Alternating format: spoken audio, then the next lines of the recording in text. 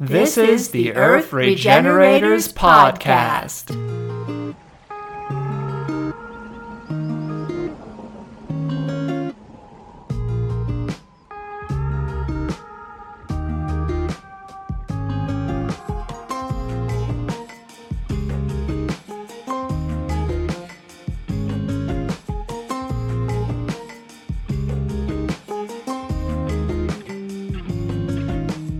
Welcome to the Earth Regenerators Radio Hour.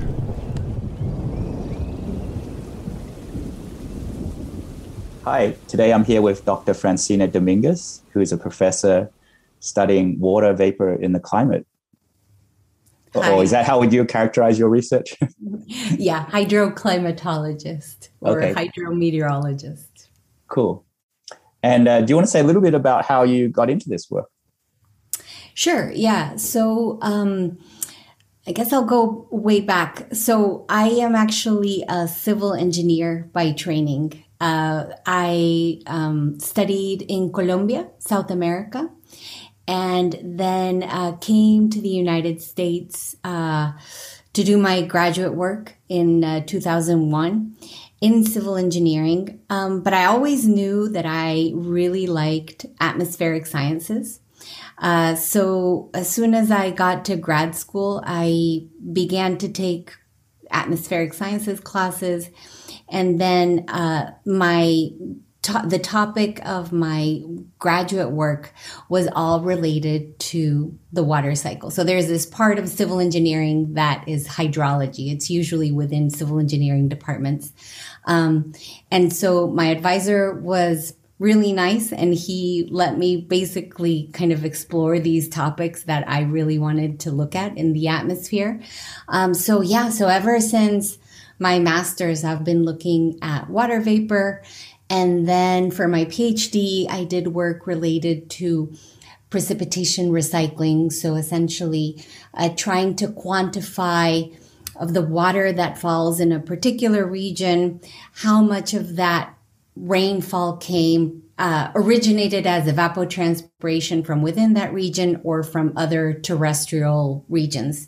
That was the main focus of my PhD. And honestly, even after my graduation, I've been working on and off on this topic since, for almost 20 years, essentially. Cool. And it's a issue of great concern around the world right now because there's areas that's a lot of drought and so therefore water shortages and not enough rain. And then there's other areas there's way too much rain and there's huge floods right now. Like Pakistan just had one and Australia earlier this year. Yeah. So your research shed some light on both when we don't have enough rainfall and why we have extreme rainfall? Partially. So one of the topics that I'm currently looking at is so when you have a drought, like let's say the 2012 drought in the Midwest, we've been able to kind of trace back some of the origins of that drought. Like some areas provided less water for the Midwest. And we kind of traced it back westward to some regions that are traditionally provide water to the Midwestern United States. And then those years provided a lot less. So essentially how antecedent dryness conditions in source regions can then lead to drought in other regions. So sort of like a propagation of drought in space. So this is one of the things that we've been looking at. And kind of tangentially related to your question is some work that I've been doing in South America related to Amazonian deforestation. So, and this is related to actually your first question, like, why was I interested in this topic to begin with? So I'm from Colombia, and part of the Amazon forest is in Colombia. So we're really interested in, what happens if you start deforesting this region? Will that affect rainfall? And so part of the work that I've been doing more recently is using a model to try to understand how much of the rainfall patterns in the Amazon will change due to deforestation. And then trying to get at, okay, is it recycling or is it maybe other processes that are at play? And what we found is really, okay, when you look at this from a modeling perspective, it's pretty unanimous. Yeah, there's a lot of robust results that when you deforest the Amazon, locally you get a lot less rainfall. But one of the surprising things that we are finding is that it's not really due to recycling. It's more that you change the circulation patterns. So that was something interesting that we had kind of assumed all along, that you deforest, so you just have less water coming down. But what we have found is that it's just that all the wind patterns and the circulation is affected when you deforest. So you're actually kind of shifting the rain to other parts downwind. That was kind of counterintuitive, to be honest, because I had began this whole process thinking about recycling, but it's taught me a lot about, all the other things, the complexity of the atmosphere and the water cycle. So Colombia or other parts of South America, are they having less rain right now? There are parts of the core Amazon that are experiencing less rain than before, and I think we're pretty. Now we know that at least part of this can be attributed to deforestation over the deforested regions, but not in Colombia. As far as I know, there are no robust tendencies in the Colombian Amazon regarding over the deforested regions. It's more kind of in the southeastern Amazon. Have they taken rainfall measurements way back in Colombia? Like, do they have rainfall data? They're not great. There are rainfall measurements, but mostly like in Bogota. There are long-term stations, but indeed, in the Amazon, there are almost none. Yeah. So yeah, that's a good point that there's information scarcity in Colombia, and actually in all of South America. There's very sparse measurements. How far back does the rainfall data go in South America usually?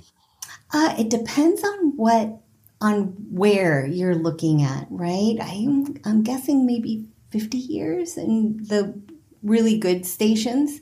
But yeah, I'm not 100% sure for all of the region. The big cities have decades of data, but other than that, it's spotty. Right. And so the model you're looking at with water vapor. So water vapor blows from. Let's maybe just kind of discuss some of the basic mechanisms. So water blows in from the ocean, and then it goes down gets absorbed into the land, and some of it flows back out to the ocean, but some of it evapotranspires in a process that you guys term moisture recycling. Is that right? Correct. So it goes back up. Yeah. Yeah. So essentially, that's exactly it. So you have the currents that go into the continents. Part of that rain falls down and then contributes to the surface or subsurface water. Another part just re-evaporates and then continues downwind. You can think of this as kind of moisture hopping throughout the continents and then following the large scale circulation patterns. Right. And so when you're saying the Midwest lost some water in 2012, it's some of that water is coming in from the ocean, but some of it's like it first lands in California and then evapotranspires and hops like maybe to Nevada and then hops to the Midwest or something like that. You would have part of so it's a little bit complicated because you also have the mountain range. So the Rockies are a huge obstacle for the water. So you would have kind of think about it in two different ways. Let's talk about the summer in the Midwest. So you would have part of the water, part of the circulation that's coming from the west, but then you have another part of the circulation that's coming from the south. So you have kind of these two At upper levels, it'll be pretty westerly, and at lower levels from the south. That's how in the Midwest, that's how it works during the summer. So you have these two sources, but again, you can think of it as going from the west and then moving northeast into the Midwest. Does that mean some of the water vapor is coming all the way south from Mexico, even to the Midwest? Okay. Oh, for sure. Yeah. Central America, the Caribbean. So you have, they call it the Maya Express because it goes like really from the Caribbean up into the Midwest, especially when you have like big flooding events. The trajectory of this water is just phenomenally long from, the Caribbean up into the Midwest. Okay, cool. Yeah, just like you guys have the Pineapple Express. So the Central Plains have the Maya Express. Right. Okay, cool. And just for people listening, some of you from a different demographic than the academic world where they call it moisture recycling and moisture hopping, it's called the small water cycle, where the water goes down to the land, evaporates back up to the clouds and rains again. So I think different groups have developed different terminologies around this. Yeah, I just learned that. Yes.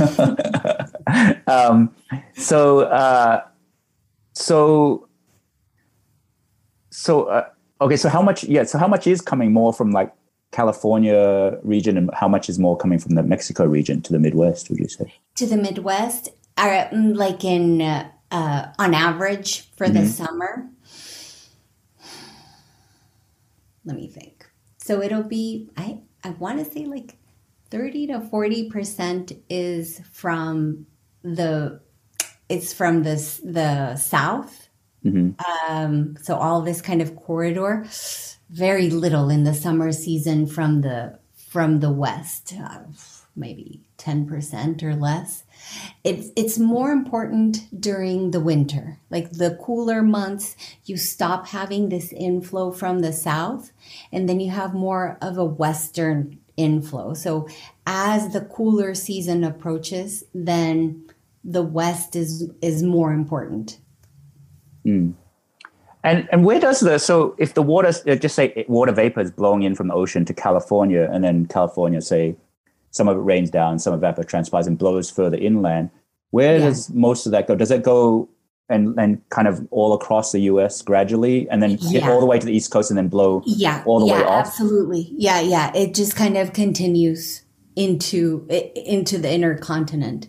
Yeah. So you can just think of it as following, and then it'll continue even beyond that, right? After it transpires into the ocean. Yeah. Okay. And how much would you say would blow all the way from one end of the U.S. back out?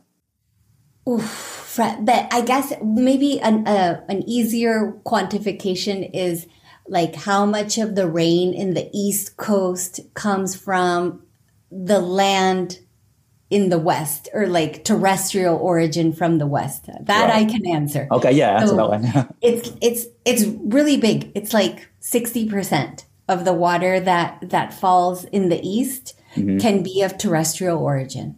Okay. So think of it as slowly kind of increasing from the West not having a huge terrestrial signal to the East having a very large terrestrial signal. Mm. And then how much of land use, say in California, if you change the land use, say you pave over nature or you change the soil ability to absorb water, like how much effect does that then have on this moisture hopping inland? So I don't know exactly. What I do know is what happens when you irrigate. So this was one of the studies that I did with one of my students. It's okay. First of all, when you irrigate like these large agricultural regions like the Central Valley, we do see clearly that you are affecting the water cycle. So when we include the irrigation, this is in the modeling world.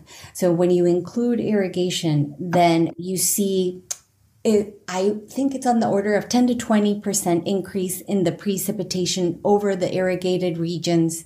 And you do have effects downwind, but not so much related to recycling again. It's more related to changes in circulation patterns. So this is something that that has been really important for me to realize over the last years, is that we tend to think a lot in terms of the actual recycling of the moisture. But when you change the land, a lot of things change. This is similar to what I was telling you about the Amazon forest, that you change the land and then you're changing the temperature of these regions. And that has effect on the overlying atmosphere. So the water cycle is not only about water, it's also about energy. And the changes in energy then can have other cascading changes in terms of pressure, and then that drives winds. So it's all this interconnected system that I think when I got into this, I didn't quite realize how interconnected this all is and how big a role energy plays when we're talking about changes in land cover.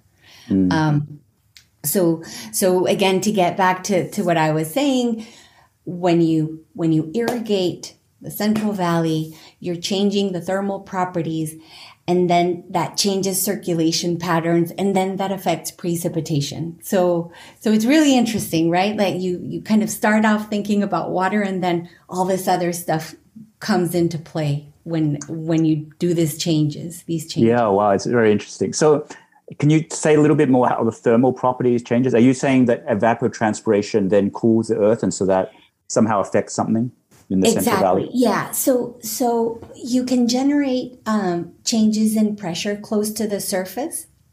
So exactly what you're saying. So, for example, when there's transpiration, a large part of that energy goes into changing the phase of the water, as opposed to sensible heat, which is the actual temperature.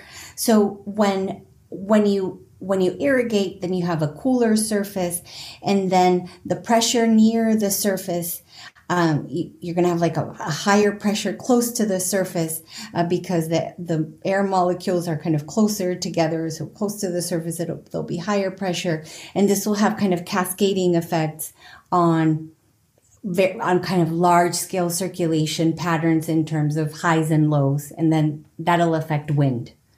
And this happens all over. Like when we do simulations over South America and we change the land cover, you clearly see all these temperature, then pressure, then wind changes.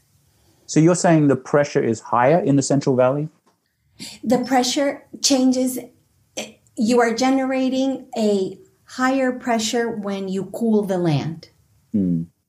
Yeah, as opposed to when you heat it, you get a thermal low. So you get lower pressure when, let's say, you deforest, then you get lower pressure close to the surface. Or if you have a very dry surface, you get a low pressure there. Right, because if it's hotter air, the hot air rises, so there's less air molecules left. And if it's you have just kind of the molecules are more separated, so the pressure at a certain altitude will be lower. Yeah. And if it's cooler, the air doesn't rise as much, and so it won't create less pressure there. Exactly. Yeah. So no. But so when you it actually, it depends. I mean, it creates more pressure there. I'm sorry. The atmosphere you're talking about. But yeah, so if you're at low levels, a warmer surface will create a thermal low close to the surface. Mm-hmm. And then that will change the circulation. Right. And if it's cooler at the surface, if you have more water there, then the cold air wants to sink, and so therefore there's higher pressure in that area. Exactly. Yeah. And that happens all the time in continental regions. Then when the summer comes, the surface heats up and you have a thermal low. Like that's one of the main drivers of monsoons, is these temperature anomalies at the surface, temperature changes at the surface. And so the air generally moves away from a high pressure Exactly. Right? Yeah. So if you create a high pressure over the Central Valley, which is in the central part of California, where does that wind then blow? Which direction would it blow from the Central So Valley? it would be, it'll go away from the high pressure and then to the right. So it'll be, okay, but then you have the main circulation. So you're creating an anticyclone over over the high pressure system because of Coriolis, because it'll go out, but then it has to turn to the right. Okay, so if a high pressure system, it goes in the northern hemisphere, goes clockwise or anti-clockwise It goes clockwise. when you're looking down from the top. Okay. Yeah. Okay, so it'll bring further inland in California, further inland than Central California, the wind will blow southwards, kind of down towards LA. I think if you but okay, your people can't see it. Let me just kind of I have this. Okay, so it'll go like that, but then you also have some other currents. So yeah, like this. But then you also have the currents from the south. It's a little bit more complicated than the simple idea that I'm telling you. You also have enhanced water coming from the south into like the Colorado River. And then, but now I'm kind of, where did that southern current come from?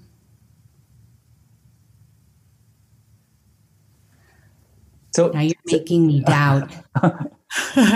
Just in terms of the water, so some places will have more rainfall now because you irrigate Central Valley. Where did that more extra rainfall, where does it end up being, or the extra water vapor? Okay. No, sorry. I said something wrong because it's not exactly over the Central Valley that the low pressure is. It's a little bit displaced westward. Okay. And it's going to be a little bit displaced, and then you have a wave train. So you have high, low, high. This is very complicated. And the big changes in the atmosphere are caused by the low. Anyway, this was way longer and more complex than I wanted to go, but all I wanted to say was there's changes in pressure that lead to changes in circulation and in the moisture transport. Okay. And then where does most of the more water vapor get focalized after? If you're irrigating a lot of Central Valley, where does that water vapor end up? So you have one hot spot, which is the Central Valley itself. So you do see, when we do these experiments, you see more precip over the Central Valley, over the regions that have been irrigated. Mm-hmm. But then the other thing that we saw, which was weird, was over the Colorado River Basin when we were like, okay, wait, but what's going on there? And then that was the area which was not related to recycling, but to changes in circulation. So it was over the Colorado River Basin that we saw enhanced precipitation not related to recycling. So Colorado Basin, is that in Colorado? The four corners, so Colorado, Arizona, New Mexico, Utah. Mm-hmm. So somehow you changed the circulation pattern so that there was more precipitation at the Four Corners area. Yeah. Very interesting. Okay. Yeah. And because I assume that we're irrigating, that water has to come from somewhere. It's coming from Owens Valley, Northern California, Colorado. Those areas are getting less water now, so they would have less precipitation around those areas. Is that possibly what happens? If they're irrigating less, yeah. I mean, if this is all, remember, this is all model world. So all we do is say, okay, these areas require this much water to sustain the agriculture, and that transpires, and then we see that it definitely does contribute to precip in that area. Now, there's a lot of sources for that water, no? So currently, I don't know if there are restrictions. Are there? In the California, they're starting to put in restrictions in California. There's a shortage. Even for the agricultural areas? I'm not too hip to that right now. I think there is, but I'm not sure. Okay. Yeah, then that would, I'm guessing that would affect, but it's on the order of 10 to 20% of that precip. So it's not a huge amount it's not like the totality of that precip. Most of that water is coming from the Pacific Ocean. Right. But irrigation water comes from further inland, right? So it comes from other wilderness areas. Yeah, and I think part of it also comes from the Colorado River Basin. They do, part of the water does go to California. So do you think it would be an accurate statement to say when we build our dams and our aqueducts, we're moving water from one area to another area, usually the urban centers or agricultural centers. So those areas might have a little bit more rain, but then the wilderness areas where you're taking the water away from would then maybe have less rain. Would you say that might be a true statement? No, this is, the vast majority, particularly in the West, the vast majority of the precip comes from oceanic moisture. I can't put a number to it right now, but I would say changing that. What you're asking is, if we take water from the Colorado River Basin and take it to California, will that affect the climate in the Colorado River Basin? That's your question, right? Yeah, because they'll have less water there, right? Shouldn't it? Yeah, but it's just so small. Like, this is already a semi-arid region. Let's say the Colorado River Basin, of the precip that falls in the Colorado Basin, 80 to 90% re-evaporates and just goes straight east. Mm-hmm. The basin itself is really only working with, 10% of that rain.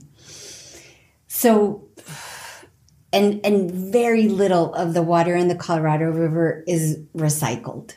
Right. I don't know. I don't have a good number for you right now, but it's a small amount. I don't think so. I don't think it'll be that big of a deal. There's a bunch of other problems that it causes, but I don't think precip is one of them. Okay.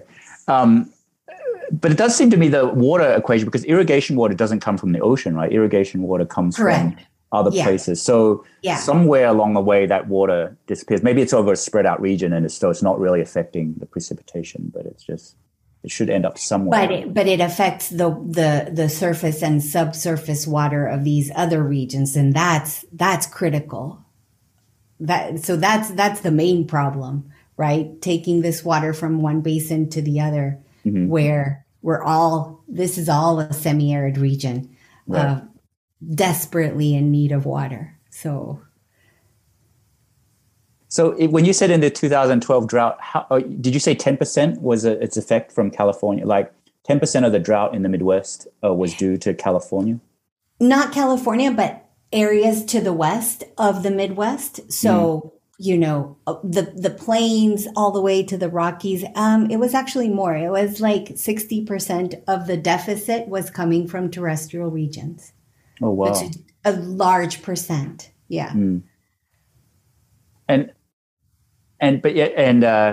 you don't know how much our land use would affect that number, do you? Or like? I don't. Mm-hmm. I don't. No, like changes in land use. How could that change? Have you heard of Milan's research? He's a climatologist from Spain, and Spain was losing its rain. And so the Spanish government asked him to look at it. And he came to the conclusion that because Spain was paving over its nature and changing, how much deforesting stuff, that there would be less evapotranspiration. And that was adding to the incoming water vapor from the ocean to create rain. So that's why he came to the conclusion that it was that. Yeah. It could be. I mean, massive land use changes. Yeah, they definitely affect climate in some regions, like in the Amazon. In the Colorado River Basin, does it change climate? I'm not sure. I'm not sure. Yeah. Do you want to actually speak maybe a bit about your South American modeling? So sure. Yes. So as I said, so part of this is work that we've done using a climate model at high resolution, and we put tracers. So these are numerical tracers, but you can imagine them as, putting a dye over a region. So you select a region and you put this dye, and then in the model, you can actually kind of follow this as that water transpires. It can be contribute to clouds, or it can be advected downwind. It can then rain, and then where this water then contributed to rain. So in the Amazon forest, we did this exercise using a 20-year run. So where, we put essentially this numerical dye over the Amazon forest, and then followed that water in time and space for a long time. So it's a really cool experiment that you can do with numerical models. It's these tracers. And I think, I looked at your video on that. So I think what you had was, so there's water vapor coming from Brazil and the Amazon, and it blows eastward and it hits the Andes Mountains in Colombia, and then it goes south when it hits the mountains. Yeah. And then it goes all the way to this barrier that doesn't let a lot of this moisture cross. And so, it just goes east, hits the mountains, and then veers south and contributes to that basin downwind, which is the La Plata River Basin. That basin is a super important basin in South America in terms of socioeconomic activity. And so as this water from the Amazon is on its way south, that eastern side of the Andes Mountains that hits the beginning of the Amazon basin, that is actually one of the rainiest places on Earth. And roughly more than half of that water that falls in that area is from the Amazon basin itself. So it's just an amazing amount of water that's being recycled and then falls on the eastern side of the Andes Mountains. Mm. And then it goes south to which countries in South America? So it'll be, Peru, then it'll go to Bolivia and Argentina. Mm. So are there droughts happening in further south that are due to this deforestation of Amazon? No, I don't think so. Uh-huh. Yes. So this question gets asked all the time, and I shouldn't say definitively no, but I believe that what the Amazon deforestation has really big local impacts.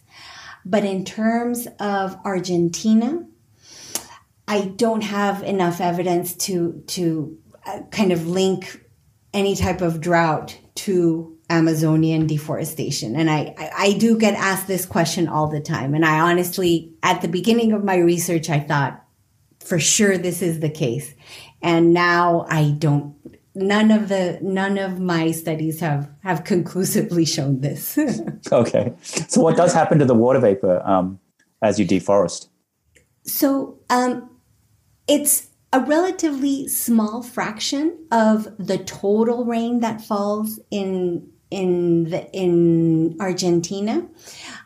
So part of it is just there's a bit less, but the difference is that you have more water coming in from the ocean. So it kind of equilibrates. You have less local, but more remote.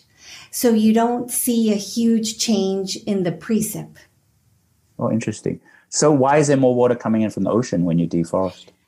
Because of circulation. You see, this is like the crazy thing about this problem, that you have in the Amazon. It's actually slightly different from what I was explaining over the California Central Valley. Here, what our hypothesis right now, based on what we've seen with the models, is that when you deforest, you're creating a surface that is less rough, and you can accelerate the wind. So one thing that we clearly see in these simulations is that you have stronger wind speeds right over the deforested regions.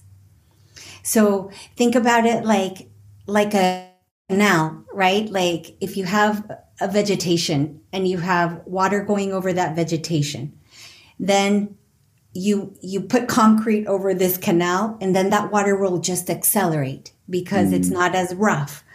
So we think that's what's happening, that you cut down all these tall trees and then you have an acceleration of the wind that then brings in more water from the ocean. This is what we see in the model. I think we still need a lot of work, like with different models, but for now, this is my best explanation. Yeah, I'm a little curious. So doesn't water vapor flow in all the way up to like 1,000 meters? But the trees are not very tall, right? 20 meters tall. So how can something 20 meters tall affect 1,000 meters away? Because the surface roughness is super important up until, the entire boundary layer, which can be 2,000 meters or more. So the surface roughness is a super important characteristic of the low level winds, including, going up to a couple of kilometers. Oh, because maybe it creates a turbulence and some of that turbulence goes up. It's exactly that. It's the surface is a very important source of turbulence. And once you're removing these trees, you're completely changing the mechanical turbulence in the lower atmosphere. So I guess you could imagine, like if you had a pipe and then if the pipe was really smooth, but if the pipe was really rough, the water would maybe get really turbulent as it flowed and maybe flow much slower as it flows through its pipe. Yes, exactly. It's exactly that. And then does the air, as the water vapor then goes to the south part of South America, is it then blow out to the ocean a lot quicker rather than getting trapped because there's less friction too? It's a little bit too far away. So then it's accelerated. Again, in these simulations, we only deforest the Amazonian region. So part of the Amazonian region. So then the wind gets accelerated. We see a little bit more rainfall downwind. So you have kind of more transport away from the Amazon, higher precip in the La Plata Basin, but it's not statistically significant. So I can't really say for sure that there's more rain in the La Plata. What I can say is that we don't see less. We don't see less rain due to deforestation. Okay, well, that's very interesting. It's completely counterintuitive. Did you guys discover this effect or someone else discovered it also? So, okay. A lot of people have investigated this and they use different types of models. I think there is consensus that the deforestation decreases precipitation within the deforested region. Okay. The mechanism, I think, is up for grabs. So if you ask me, and I quantified this with tracers within the model, there's no change in recycling, okay? But this is controversial. If you ask somebody else, they'll tell you for sure there's changes in recycling. But we use tracers, like we use kind of the state-of-the-art way to looking at this problem. And we didn't find changes in recycling. We found very significant changes in the circulation. And so the circulation decreases rain in the local area. Exactly. And why does it do that? Why would the circulation decrease the rain? For the same reason. So then you're accelerating. So you have wind, you're accelerating the flow. And so you don't have convergence of that flow. So for rain, you need convergence of this moisture in a certain region. So here, what you're creating is actually divergence. You're taking this moisture away from the region and having it rain downwind. Yeah. But again, this is controversial. Okay, can you say a little bit, why do different climate models come up with different answers? What are you doing differently than some other climate models? This is a super important question. Many of these processes are a function of the scale that you're looking at. So most of the work that has already been done is done with global climate models, which are coarse resolution. And so those models have to kind of approximate a lot of the stuff that happens within a grid cell. Okay. It's just too big to be able to really get, for example, I don't know, a convective storm or details of the topography or the details of the flow with the topography. So in general, when you go to higher resolutions, you're able to resolve a lot more things you're able to get a more realistic picture of what's going on. So as time has advanced, more and more people are using higher and higher resolution simulations to understand this problem. And we're coming up with slightly different results than what was done with GCMs. With the global climate models, which are the coarse resolution models. Things are a little bit different when you start resolving things that you couldn't see 20 years ago. So you have high resolution in your models? We do have higher resolution. So this work that I did was at 20 kilometer resolution. And now we're going to go to 4 kilometer resolution. And then that you're really going to be able to capture a lot of things that before we just couldn't see. Well, that's interesting because turbulence is a multi-scale behavior where you have things at the small, really like centimeter scale affecting things at the kilometer scale. Or millimeter. Yeah. So maybe that's why your models are modeling some of this turbulent behavior that they couldn't get. Yes. And another thing that is super critical, like once you go to 4 kilometers, is convection. So actually getting at these circulations that form clouds and then they organize and form storm systems. You really can't do that with coarse models. So if you are above 4 kilometers, you can't do this. You have to be at this scale, which is called the convective resolving scale or convection permitting scale. Oh, wow. Interesting. And this is kind of the new frontier. Like a lot of people are putting energy into this because it's revealing physical mechanisms that really the coarse models just can't see. And are you putting in different parameters too, or different variables that are not in those models? In the coarse models? No, actually. So the beautiful thing about going to these higher resolutions is that you actually have to put less parameterization, so less approximations. So once you're really resolving convection as opposed to having to approximate it with some statistical way.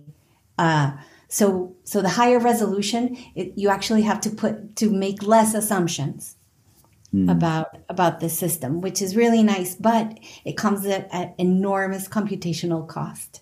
All right. So that's how long do your simulations take usually?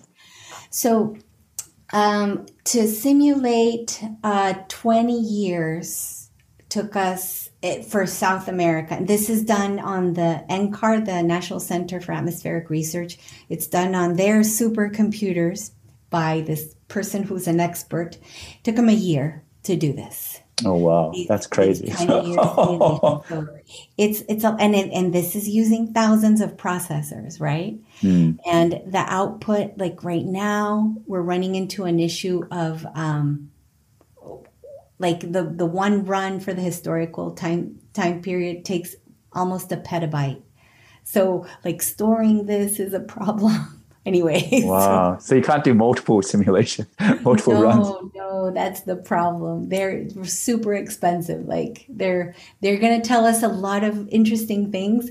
But we can't do too many of these. And this is a group of like 100 scientists trying to do this. Wow. And then for the clouds, does it also matter the resolution there? Is there clouds that form at smaller resolutions that you don't see? And so that will affect the rain and stuff. Yeah. Absolutely. Yeah, absolutely. That's the main reason that we're doing this, because the rain is much better resolved at these high resolutions than at the coarse resolutions. So are you seeing more kind of moisture hopping that you might not see at these smaller resolutions, do you think? Or? So we don't know yet. Because we're just running this. We're gonna finish the run pretty soon. So, but we haven't analyzed moisture hopping at all. Okay. Do you see more clouds when you have more resolution than like the larger coarse grain models? More clouds. Not necessarily. I think it's more that we resolve them better the way that they are beginning, then organize and move. So a big part of precipitation in a lot of regions, including the central U.S. and parts of South America, comes from mesoscale convective systems, and the course models just have a super hard time getting these guys correct. But with the high resolution, you can actually get this, like the cloud formed. Oh, it developed deep convection. Oh, okay, it organized. It's moving. And these systems are super important for rainfall. And you can only get them at the convective resolving scale. You can only get them correctly at the convective resolving scale. Okay. And so I mean, in the US too, on the West Coast, right, there's been a lot of deforestation. Like, is that somehow show up in your models as some kind of effect? I have not studied deforestation in the US. Mm-hmm. The only thing that I've done in terms of land use is the irrigation work. I did some urbanization, but yeah, just I don't know. I honestly don't know about US deforestation. Okay. So yeah, so if it was the same effect, then that area where you deforested would have a little bit less rain, if it was the same effect as in the South America, but it may not be the same effect. It may not be. Yes, mm-hmm. It may not be. Yeah, I don't know. You know, one of the dreams that I have is to do a simulation to understand, you know, the central plains of the United States used to be grasslands. And we've basically completely changed the land cover to crops, essentially. So I don't know. One of my dreams is to understand, you know, how has this change from grasslands to crops affected the water cycle, the atmospheric part and the surface and subsurface, because that was a massive land use change that occurred. But it was 100 years ago. So, yeah. Do you have some guesses as to what might happen? I think that I do think it must have affected precip, but I'm not 100% sure. Yeah. More like kind of the longevity of storms, because anyway, this will take too long, but the grass transpire kind of more and for longer than crops, although crops transpire very much when they're mature, but for grasses, you have kind of this longer period of transpiration, and they also have super deep roots. So I don't know. It just seems to me like such a different scale of the time scale of how these two land covers behave. Like one is like a quick response, and the other one is like this long response. I don't know. Okay. But yeah. Wow, very interesting. So I saw Antonio Nobre, you know, his work, right? And he had some models of the Amazon deforestation, how it affected the precipitation. Do your work agree with his, or do you find different results than his? So, okay. So as far as the work that I have read from Nobre, he absolutely believes that deforestation will decrease the precipitation recycling. And again, you know, I would say that most of the community thinks that, including myself up until I did this work. So if you were to show him these results that we got, he would probably disagree with what I'm showing. And I do think that we need a lot more studies, like repeating what I did with different models, to see if we get a consistent result. But, and actually some very recent studies show that a somewhat similar result using, again, a high resolution model. So I don't know. I think it's still up for grabs. If you ask me, I don't think deforestation causes a decrease in recycling. but it does cause a decrease in precip, which is the worrying part. Like regardless, this has huge consequences to be decreasing precipitation because of our changes in land use.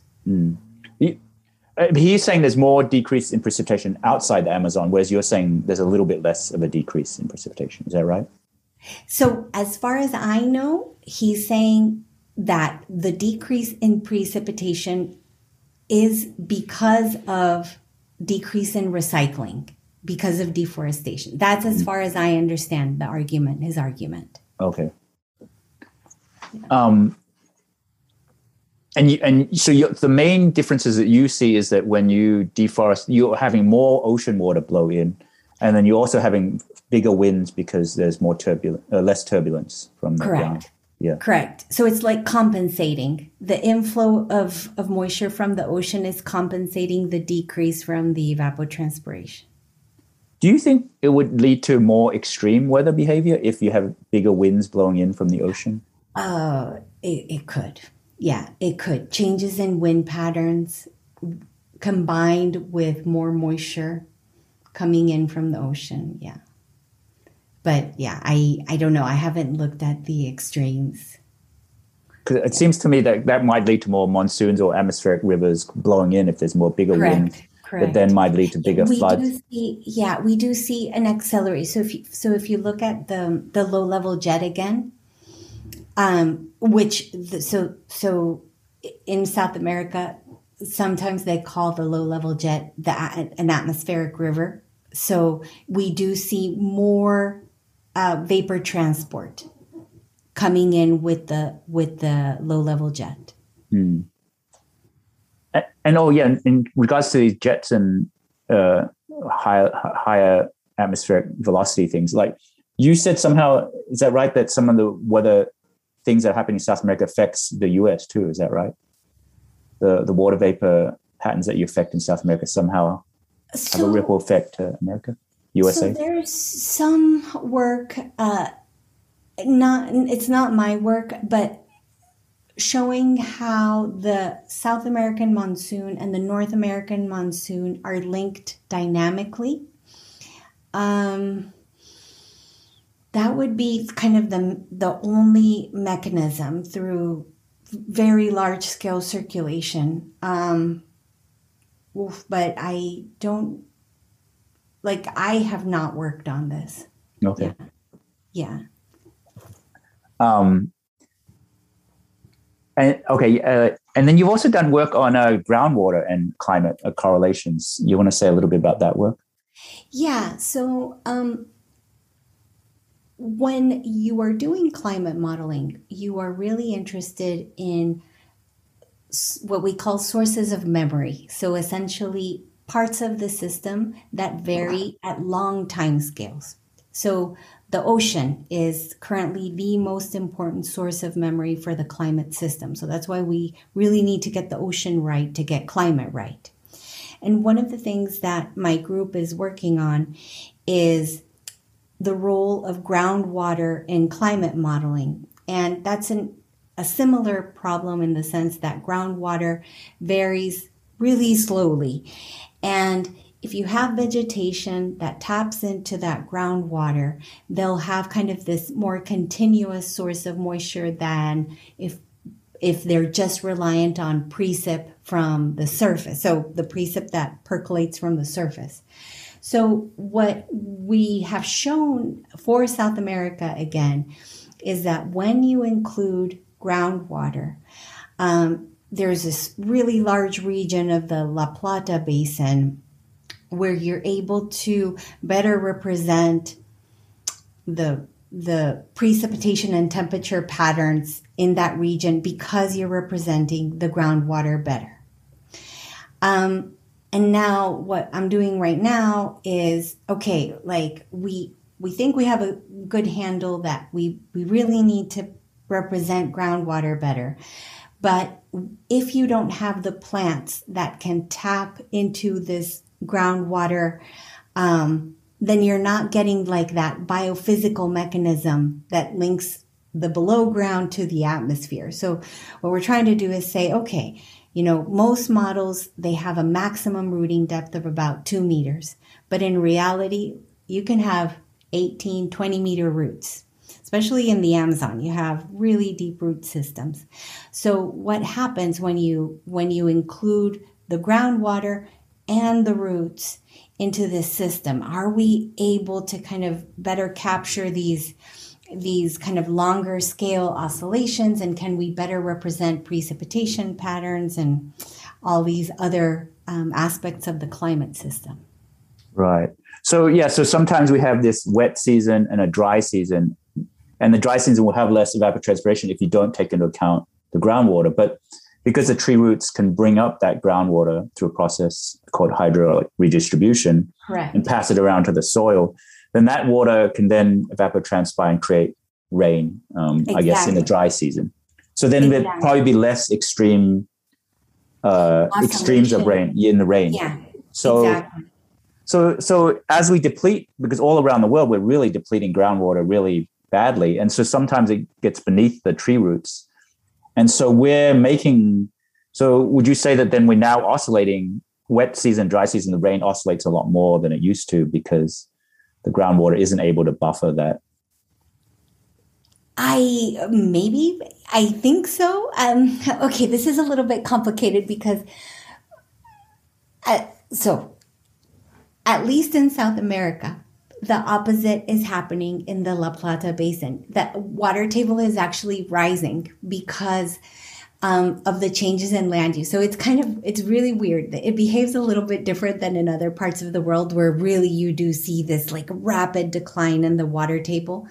In South America, in the La Plata Basin, changing from grasses to croplands, which is what's happened in southeastern South America, is actually making the water table shallower. So anyway, that's just kind of what's happening in South America. But you do have a great point, which is once you deplete the water table where it's no longer accessible for vegetation, then that vegetation is solely reliant on precip. So that's a much more vulnerable plant.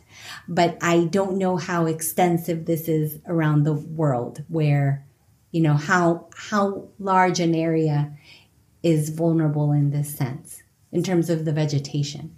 I mean, it'd be interesting, I guess, if groundwater is the cause of the extreme weather we're seeing. Like if you could say groundwater depletion is leading to more extreme weather. I don't know if you can say that simply. That climate change is just it's like this huge hammer that's changing everything, right? And so I think changes in land use will compound this, but climate change is just wreaking havoc on extremes. And it's happening all over the world, and we can now really attribute this to climate change. Right. But I was just trying to draw the causality arrow, but there might be things causing the climate change too, right? So no, I guess, sorry, I should have clarified. Just greenhouse gas, the forcing caused by increased greenhouse gases is just overwhelming. Mm-hmm. And that, we just see that so clearly in observations and in the models. Right. Okay. Yeah. And how does the water vapor play into this whole, when the water vapor brings heat up to is the surface of the earth kind of cooling because the water vapor is bringing the heat further up into the atmosphere? And so there's more heat further higher up, but less heat lower down. Is that what's happening with the water vapor? Do you know? Well, that's not something you study as much.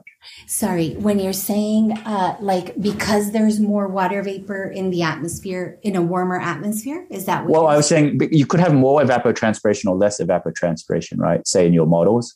So if you have more evapotranspiration from the land, then more heat should be being brought from the surface of the earth up into the atmosphere. You're saying vapor, but then so instead of sensible heat, the sensible heat is latent heat that's transferring to higher up in the atmosphere.